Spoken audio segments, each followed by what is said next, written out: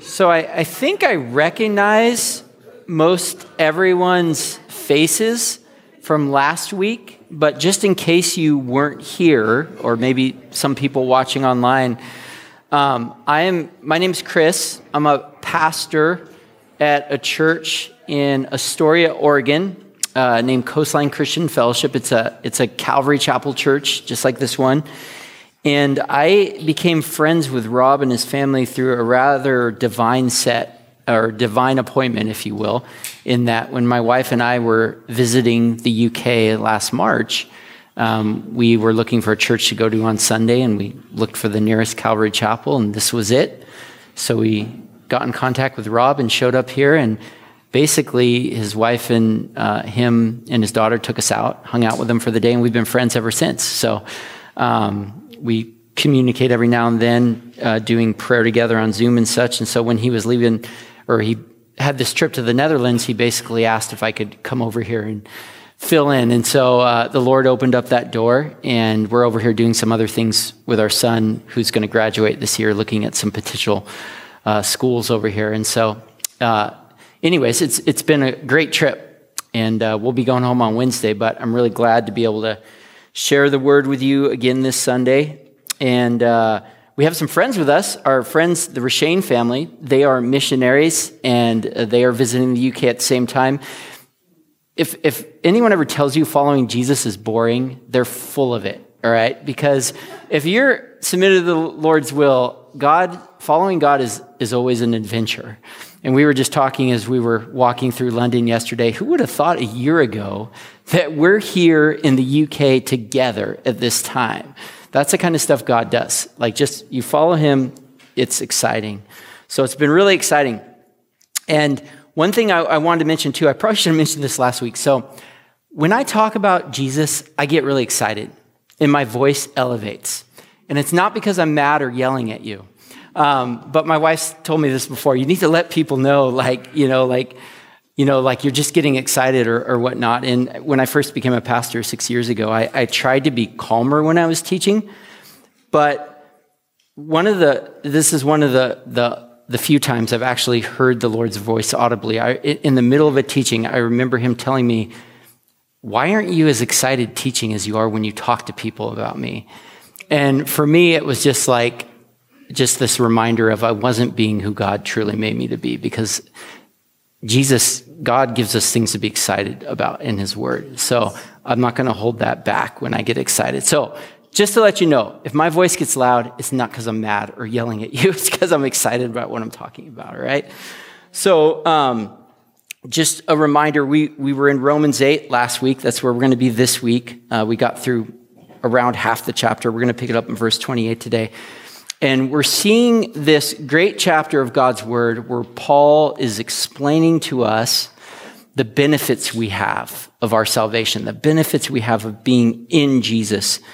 And understanding these benefits are very critical because they affect the way we live our lives. Basically, some of the benefits we looked at last week free us from the guilt of our past, because Paul tells us there's no condemnation for our sin, because Jesus has paid the price for it in full. So you don't have to be guilty. You don't have to be condemned of it.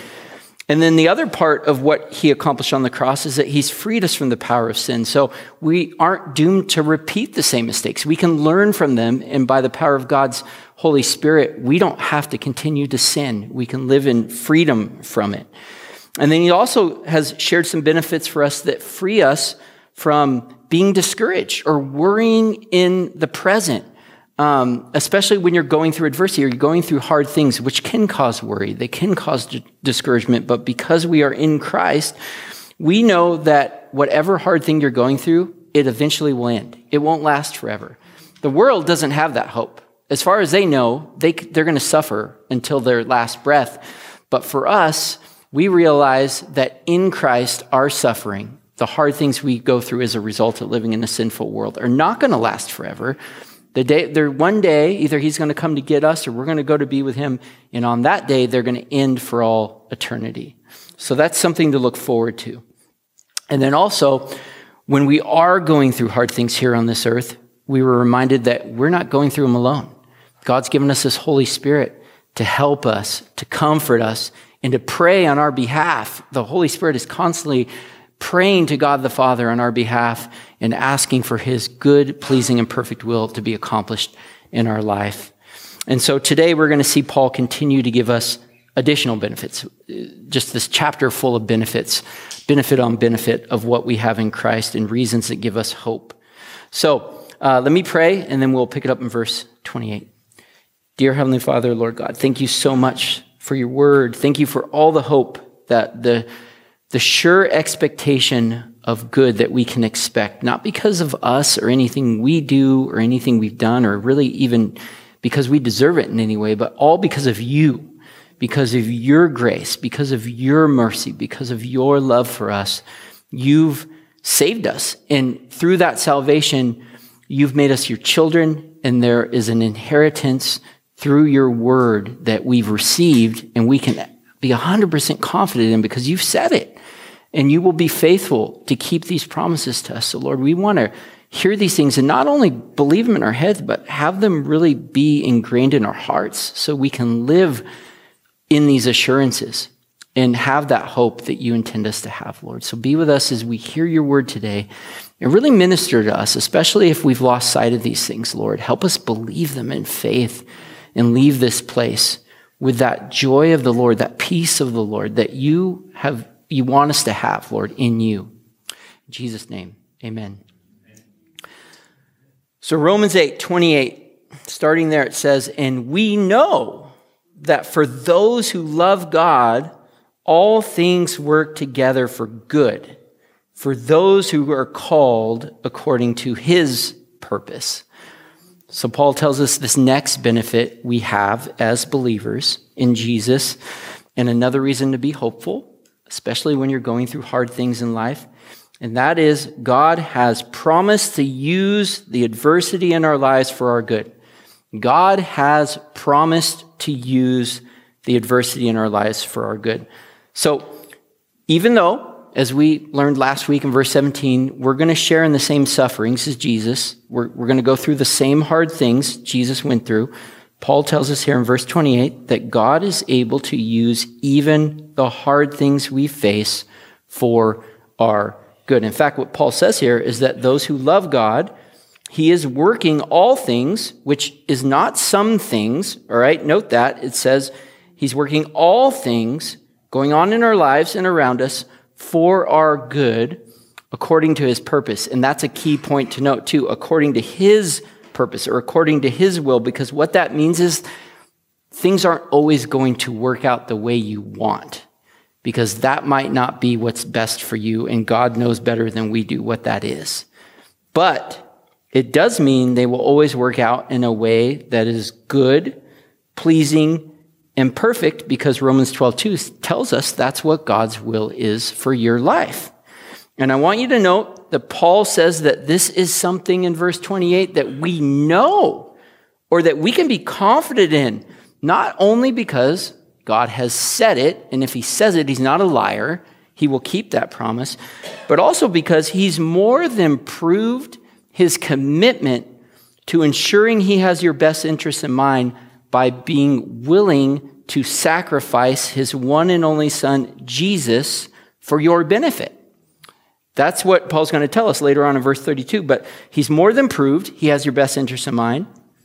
He'll keep his word because he's not a liar, but also your testimonies in your life personally. If you really truthfully look back at so many situations in your life that appeared bad and hard at first, you can see the good things that God has done out of those later on, looking back in hindsight.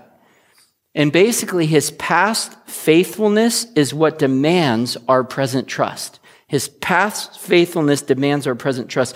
Now, this does not say, Romans 8:28 does not say that all things will be good, all right? I want to make that distinction because all things are not good in life. All things will work together for good, but not all things are good because we live in a sinful, fallen world. And the result of sin is bad things. That's why God hates it so much. And there's a big difference. I look back at my life. One of the hard things I went through is my parents got a divorce when I was 10, and my dad took off, and he was never there for the rest of my life. That was not a good thing. That was not God's will, and that brought suffering in my life as a result. But even before I was saved, because I wasn't saved at that point, I can see now how God was using that for good in my life because it caused my grandfather to step in as a father figure in my life. And he raised me in a much better way than my biological dad ever could have. And it ultimately directed me down a path that ultimately got me to where I am today, which is right where the Lord wanted me. I may have had some temporary loss in my life due to that hardship, and I use that word temporary because my perspective on it has changed over time in that the things I thought I was losing out on with my dad not being around weren't really losses at all compared to everything I gained through my grandfather doing such a great job to raise me. And now I'm clearly able to see the same thing Joseph saw at the end of all the hardship he went through back in Genesis, where in Genesis 50:20, he understood that what the enemy meant for evil, God used for good. And I point that out because the hard things that you go through in life are more certainly not good. And I'm not trying to, minimize that you're going through hard things because they are hard and they feel hard when you're going through them.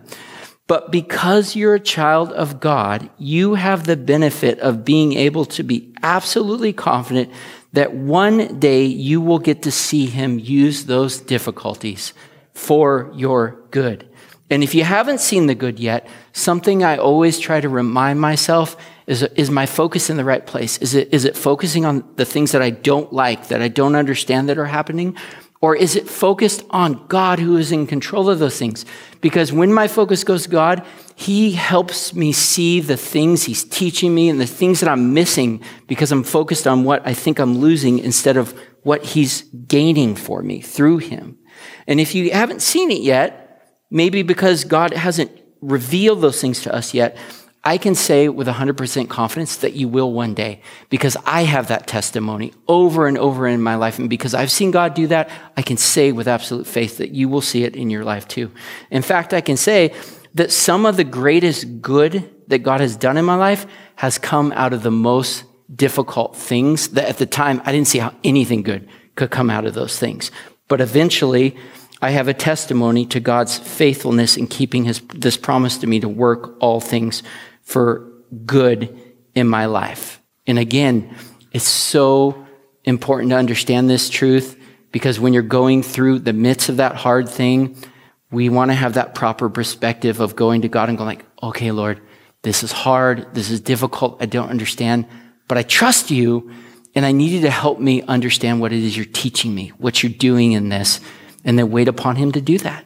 And he will. And that will, as you're looking to him to help you endure and persevere, he will help you do that. And he'll show you the things he's doing along the way. Amen?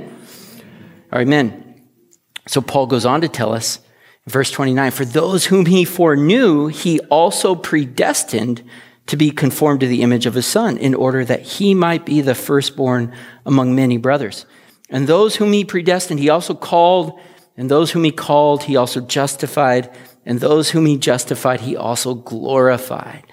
So Paul tells us the next benefit we have in Jesus here, and the next reason in today's text that we've been given to be hopeful, even in the midst of hard things, and that is God is in total control of your life. God is in total control of your life. And here's the thing, God did not save you into a loving relationship with him just to go ahead and abandon you in the midst of the difficulties you have to face in this world. And here in verse 29 through 30, we see the entire plan of salvation for us by God from beginning to end. Verse 29 telling us that he foreknew you, and as such, he predestined you to be conformed to the image of his son, or to become like Jesus, so that he might be the firstborn among many brothers, or so that you could become a child of God. Now, let's pretend that you had absolute foreknowledge as God does, all right? If you knew everything like he does, that's what foreknowledge means. Basically, God knows everything that's going to happen, past, present, future. He sees it all. That would mean that, do you guys have the lottery here? Okay. So that would mean playing the lottery would never be gambling for you because you'd always know what numbers to pick, right? So in like manner with God, he predestined you, or it was predetermined by God for you to become like Jesus, as he knew that would absolutely happen, that in essence, you would make it. And Paul understood this because he says in Philippians 1:6, and I am certain that God, who began the good work within you, will continue his work until it is finally finished on the day when Christ Jesus returns. And this is glorious news to us because the enemy, when we drop the ball and we mess up, always wants us to believe that somehow we're losers, okay? That we don't deserve to be saved. And we don't deserve to be saved. It's by God's grace. But what this tells us is God looks at you and without a shadow of doubt, he says, you're a winner. You're going to finish the race because God's going to ensure it. But you need to also understand this isn't because of anything good in you and me, but rather despite all the bad in us that God sees ahead of time, he still predestined us because of his mercy and compassion. As Paul tells us in Romans 5:8, but God showed his great love for us by sending Christ to die for us while we were still sinners. While we were at our worst, God did this. And that means we're truly trophies of his grace. And then it says, according to verse 30, God called you because quite frankly, you would have never given God the time of the day had he not reached out and called you and drew you to himself. As Paul tells us in Romans 3:11, no one's seeking God. Now, if somebody calls you on the phone, what do you have to do to engage in that relationship? You have to answer, right? You got to pick up that call, right? And in like manner, when God calls us, we have a responsibility to pick up the phone, if you will, when he reaches out. And this is where our free will comes into play regarding our salvation. As Jesus tells us in John 3:16 through 20, for this is how God loved the world. He gave his one and only Son so that everyone who believes in him will not perish but have eternal life. God sent his Son into the world, not to judge the world, but to save the world through him. There is no judgment against anyone who believes in him, but anyone who does not believe in him has already been judged for not believing in God's one and only Son. And the judgment is based on this fact. God's light came into the world, but people loved the darkness more than the light, for their actions were evil. All who do evil hate the light and refuse to go near it for fear their sins will be exposed. So through God's foreknowledge, God sees the person who wants to continue to walk in the darkness rather than picking up the phone, if you will. And he also sees the person who wants to answer the call and come into the light. And this, at least in part, plays into who God has predestined and called to be a part of his family. And you who have been called and responded to that call have also been justified, as it says here, through your faith in Jesus. And that's a big word that just means you've been made just as if you had no sin at all. And one day, it says you'll be glorified when you are with the Lord face to face, as Paul says in verse 30. But I want you to note how God uses that word. It's in the present tense, as if you already are glorified, all right?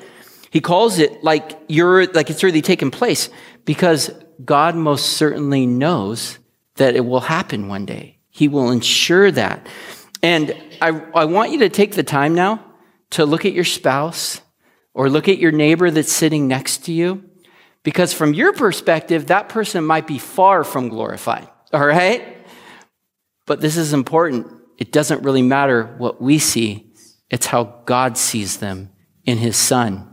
And when we look to God to help us see people from that right perspective, other believers, it'll save us from casting stones at them when they fall short or where they give in to sin. Amen? Amen. All right. In verse 29 through 30, it really shows us how God truly is the author and finisher of our faith, as Hebrews 12:2 tells us, from beginning to end. Amen? Now, you might be somebody that's visiting today. And maybe you've never heard the good news about Jesus, or you be somebody that has not placed your faith in Jesus, and you hear this passage and you become a little worried, questioning, well, am I one of the ones that's predestined to be conformed to the image of Jesus? And what I would tell you is that is the wrong question to worry about. Because what Paul tells us a little further in Romans 10, 12 through 13 is if you openly declare that Jesus is Lord and believe in your heart that God raised him from the dead, you will be saved. For it is by believing in your heart that you are made right with God, and it is by openly declaring your faith that you are saved. As the scriptures tell us, anyone who trusts in him will never be disgraced. Jew and Gentile are the same in this respect. They have the same Lord who gives generously to all who call on him. For everyone who calls on the name of the Lord will be saved. So what matters is this morning, whether you've never heard the good news, you've heard it this morning. And so the only thing you need to worry about or be concerned with is you need to answer the call by repenting of your sin or placing your faith in Jesus to save you from it. And what will happen is you will be justified or made just as if you had no sin through his sacrifice on the cross and become a child of God. Amen? Amen. And we've seen Paul give us, like I said at the beginning, reasons why we don't have to worry about our past mistakes. We've seen him give us reasons why we don't have to worry in the present. We don't have to be anxious even when we're facing hard things. And now we're going to see him give us reasons why no matter what you're going through, you don't have to worry about the future or what's on the horizon, because he's also given us reasons to be hopeful regarding that as well. So the next benefit we have through our faith in Jesus and a reason to expect things to work out in our favor, no matter what might be going on, is that we can't lose. That's what I want you to know. We can't lose. As Paul goes on to say in verse 31, what then shall we say to these things? If God is for us, who can be against us? Now, even though God has every reason to be against us because of our sin, what the book of Romans clearly tells us is that's not the case. Paul has gone to great lengths in the first 8 chapters to explain how God has done everything necessary to save us from the judgment and death our sin deserves and to equip us to live in the victory over our flesh. And in reflecting on the mercy and grace that has been shown to him, Paul here is left speechless in verse 31 by God's goodness, not knowing what to say other than coming to the conclusion that God is most certainly for us who are in Jesus. Though I do want you to note the if in verse 31 is God isn't just for anyone, but rather those of us that are placed our faith in Jesus Christ as our Lord and Savior.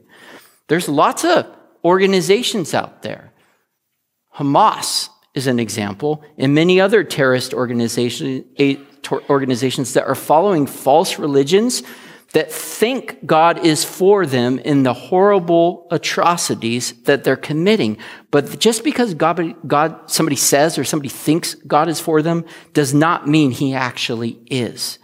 God can only be for us if we've been reconciled to him through our faith in Jesus. As Jesus tells us in John 14:6, I am the way, the truth, and the life. No one can come to the Father except me. He's the only way to be reconciled to God.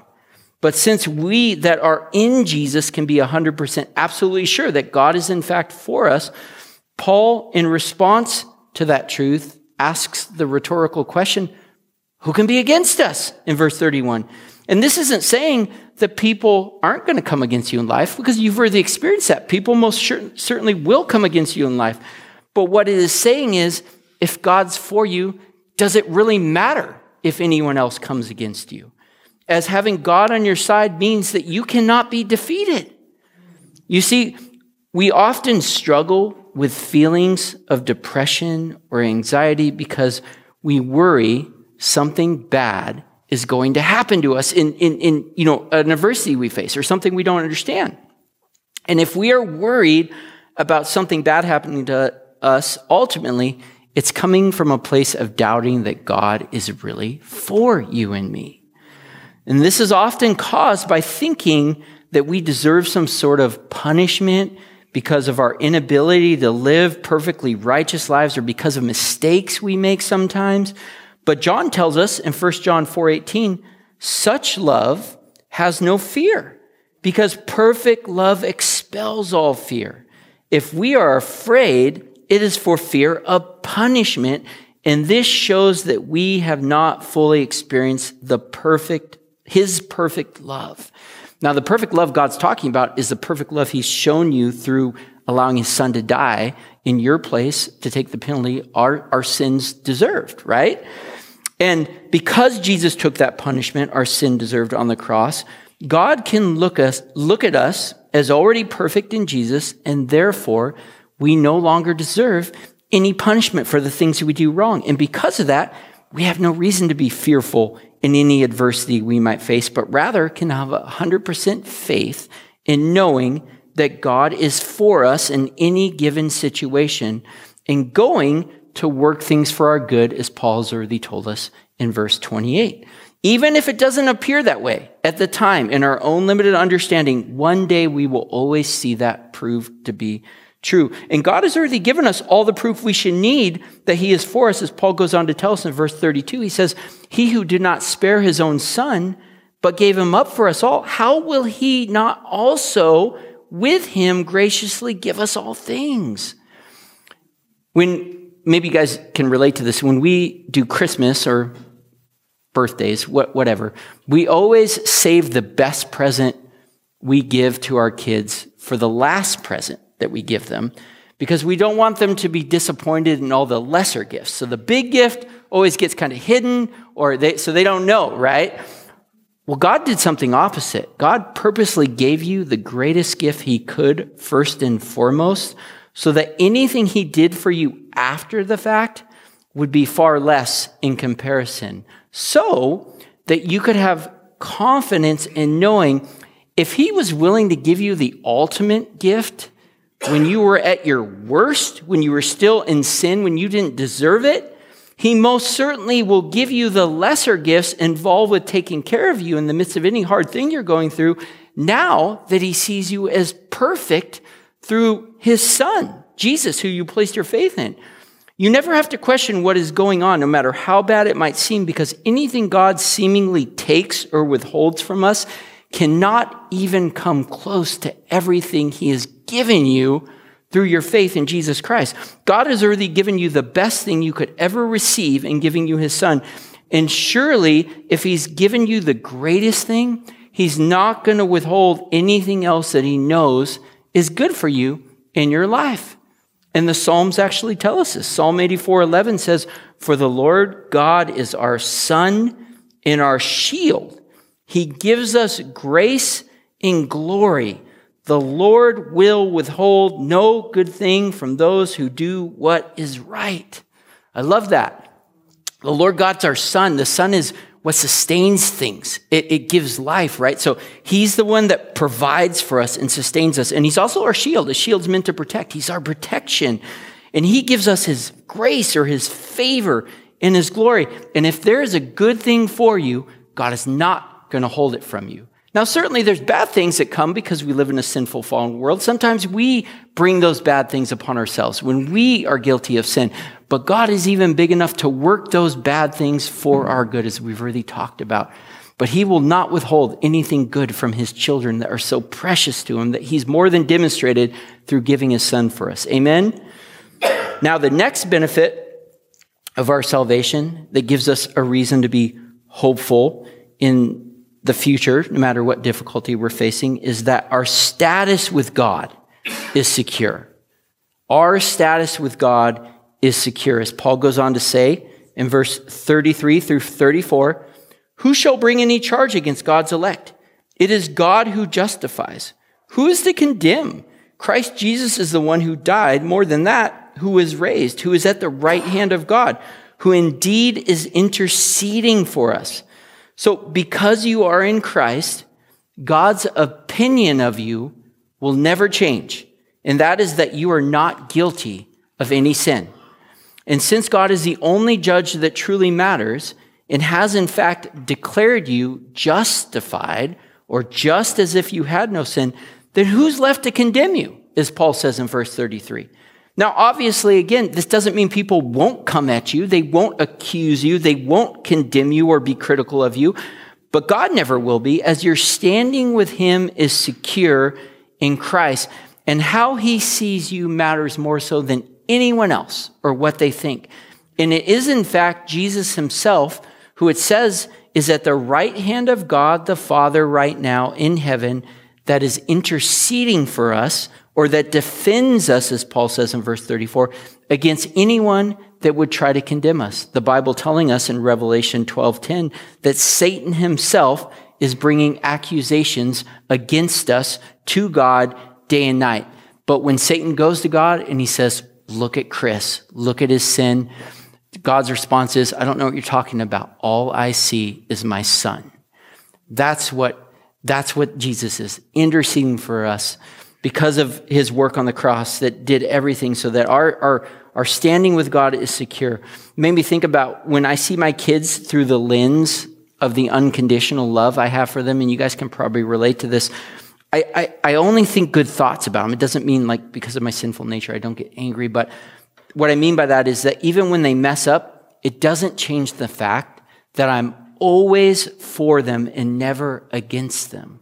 Now, they don't experience that from other people in life. I can think of my boys are all very involved in athletics, and sometimes they have teammates that instead of being supportive are critical of them.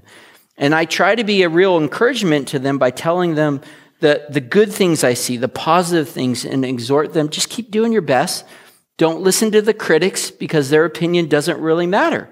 Well, your Father in heaven sees you as perfect through the lens of his Son, and at the end of the day, he only has positive things to encourage you in through his word that are meant to keep you following him and doing what he says. And even though you surely are going to face critics in this world from time to time, the opinion that matters more so than anyone else's by a long shot is God's.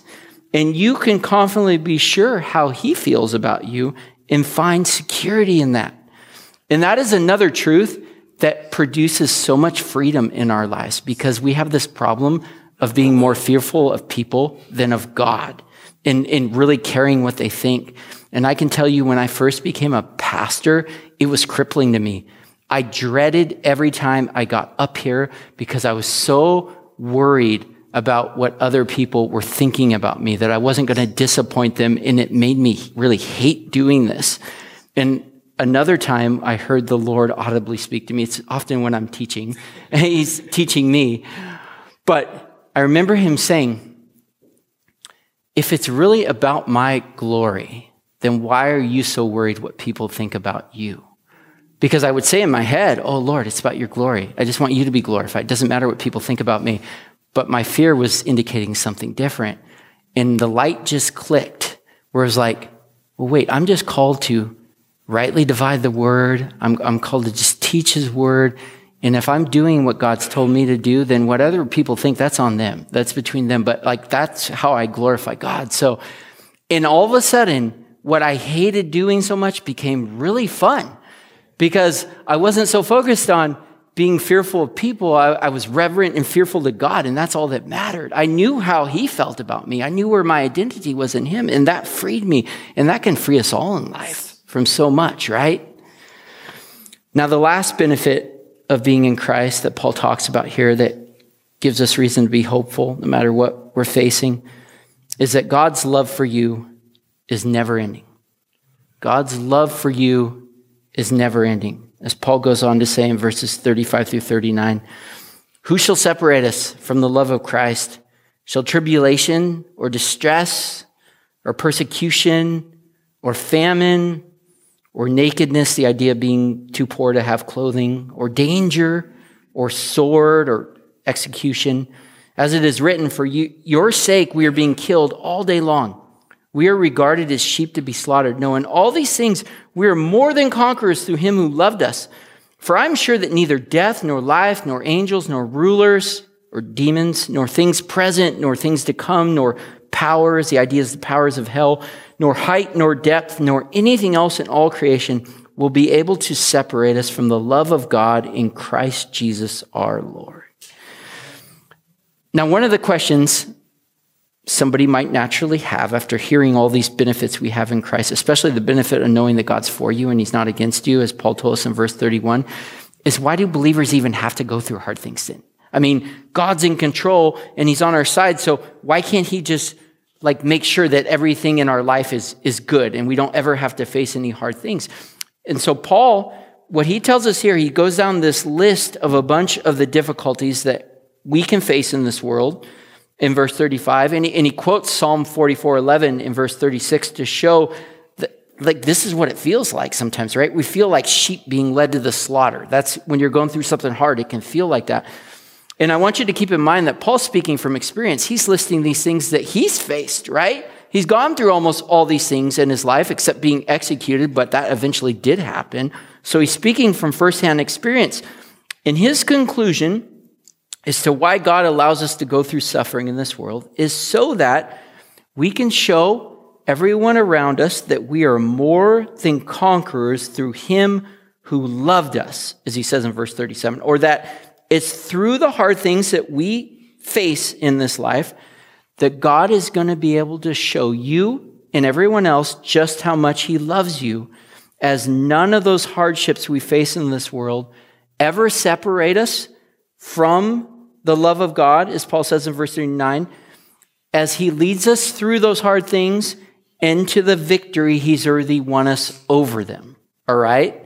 Sometimes we forget that as followers of Jesus, we're called to be sheep rather than conquerors. All right? You see when someone's aim is to conquer, when they're faced with something difficult in front of them or adversity, they come out flexing their muscles. They come out like, I'm going to tackle this thing. I'm going to conquer it. Trying to win a victory over whoever's coming at them. And that's quite the opposite of how a sheep, which you guys should understand that because I see them all over this country, reacts when they're faced with something scary or adverse, right? And what I would say is Jesus, who is our example to follow, when he came to this earth in his first coming, he came as a spotless lamb. He came only living to follow the Father's will, which was to die to himself for the sake of others. And that is the example we've been given to follow, right? Now, in his second coming, he is going to come as a conquering king, but not in his first coming. Our goal as believers is never to try to conquer the hardships we face in life. Now, you can try, but maybe you've experienced that. Yeah, it usually leads to frustration and disappointment, and the results won't nearly be as good as they are if we just look to Jesus to be our shepherd, to guide us and protect us in that adversity we're facing. And if you've read Psalm 23, David tells us that exact same thing. Instead of being conquerors, we're called to be more than conquerors, as verse 37 says. And the big difference between the two is that you're not fighting for a victory in any hard thing you're facing in this life. You already have the victory because of Jesus. So you're fighting from the victory. He's already won us. Because we are in Christ, we are in fact guaranteed to overcome any hardship we face in this world from the moment you're saved to the moment you see Jesus face to face. And this isn't accomplished by us conquering anything in our own power, but rather by the great power of God that he's enabled you to have through his Holy Spirit inside of you, that is going to help you endure supernaturally and persevere through any difficulty you're facing, right? It's through this great motivation God's given you, and that anything hard you're going through, he's going to work it for your good, so it's not wasted, and that he's going to actually use the hard things to reveal himself to other people. He's going to glorify himself through the hard things you go through with him. Also, through the great victory God's promised us, because he's promised us victory, we can know, even if it doesn't look this way, we can never lose anything of value in this world. Everything of value that God has been given to you, eternal value, which matters because that's what you're going to be enjoying for all of eternity, that cannot be taken away from you because God's the one that's given it to you, all right? And then of the great love God has promised to show us, especially in the midst of hard things. Because as the word says, he's near to the brokenhearted. He's near to those going through difficulties. God, it's in the hardest things that God shows his compassion and his love to you, as he helps you through it, as he comforts you in a way that no one else ever could. And that love is so great that it has the power to conquer and convert the worst of our enemies when they see him showing it to us in the difficulties we go through. So it's all by him. All right, that's what it means to be more than conquerors. It's not by us. And I'm going to leave you with this. In Daniel 3, I'm not going to go through the whole thing, but it should be a pretty familiar passage. You could read it later, but it gives us a great example of what it looks like to be more than conquerors with Shadrach, Meshach, and Abednego, right? As King Nebuchadnezzar throws them into a fiery furnace, and they don't put up any fight whatsoever, other than they're just not willing to disobey God's word and worship an idol, right? He wants them to worship this golden statue, and they're just like, no, we can't do it.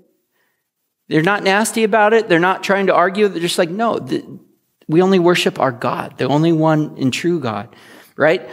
And they very much appeared to be like sheep being led to the slaughter, right? Because he's like, all right, I'm going to throw you into the furnace. And he fires it, and it's super hot. But instead of the slaughter, the people there get to see their Savior and their shepherd. As in the midst of that trial, not only did God protect them from being harmed in the fire, but if you guys are familiar with that passage in Daniel 3:25, Nebuchadnezzar looks in the fire. He doesn't see 3 people. He sees 4. And it says the 4th was like a god. Basically, Jesus met them, and the people around them got to see that. He's got to see firsthand that nothing could separate God's people from him and his love for them. And like Shadrach, Meshach, and Abednego, if you choose to trust God at his word in the midst of hard things, instead of trying to conquer it yourself, God will not only protect you and deliver you through that adversity, help see you through it, he will glorify himself by showing his great love through you to those that are watching.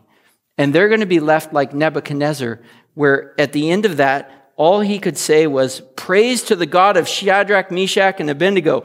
He sent his angel to rescue his servants who trusted in him. They defied the king's command and were willing to die rather than serve or worship any gods except their own God. Therefore, I make this decree. If any people, whatever their race or nation or language, speak a word against the God of Shadrach, Meshach, and Abednego, they will be torn limb from limb, and their houses will be burned into heaps of rubble. There is no other God who can rescue like this. Amen. As I said at the beginning of this teaching, within Romans 8, Paul has given us the antidote or the remedy for depression and anxiety in life, as we don't have to worry about the past because we've been freed from the guilt of our sin and its power over us through the cross, right? We don't have to worry about the present, as our suffering won't last forever. We have the Holy Spirit to help us in it. God has promised to use the difficulties in our lives for our good, and he is in total control of our lives. And we don't have to worry about the future because there's no defeat in Jesus. And our status with him is secure, and we can never be separated from his love. And when these truths, we come to believe these, not just in our head, but we really believe them in our heart. Pastor Rob actually shared that to our church from Psalm 1 a couple weeks ago. Really was a blessing. But when we really do that, they leave no room for depression or anxiety in our lives. And we're left saying the same thing Paul says in Romans 8:31. What shall we say to these things? If God is for us, who can be against us? Amen? Amen. Let's pray. Lord God, we thank you so much again for all you've done for us through the cross, Lord. You've given us so much hope. We were truly hopeless before you saved us. And it's all because of you. We give you all the glory. We didn't deserve to be saved. We didn't earn it. It was all by your grace and mercy, Lord. And we are so thankful that you saved us, Lord, that you called us.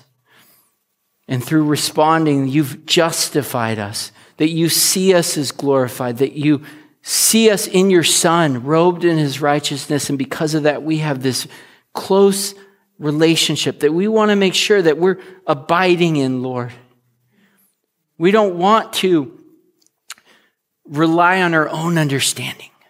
We want to trust in you and what your word says. We don't want to try to fight the battles of life. We want to look to Jesus and cling to him as he leads us through them because he's already won them for us.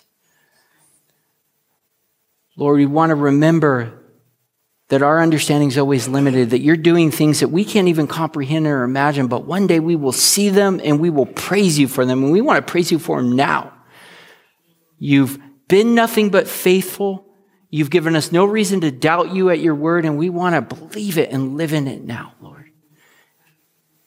So, Father, I pray that especially for anyone now that's going through something hard at this very moment, that these truths of your word would be like a glass of cold water on a hot day. It would just refresh them and encourage them, and they could leave here with the hope that can only come from you, Lord.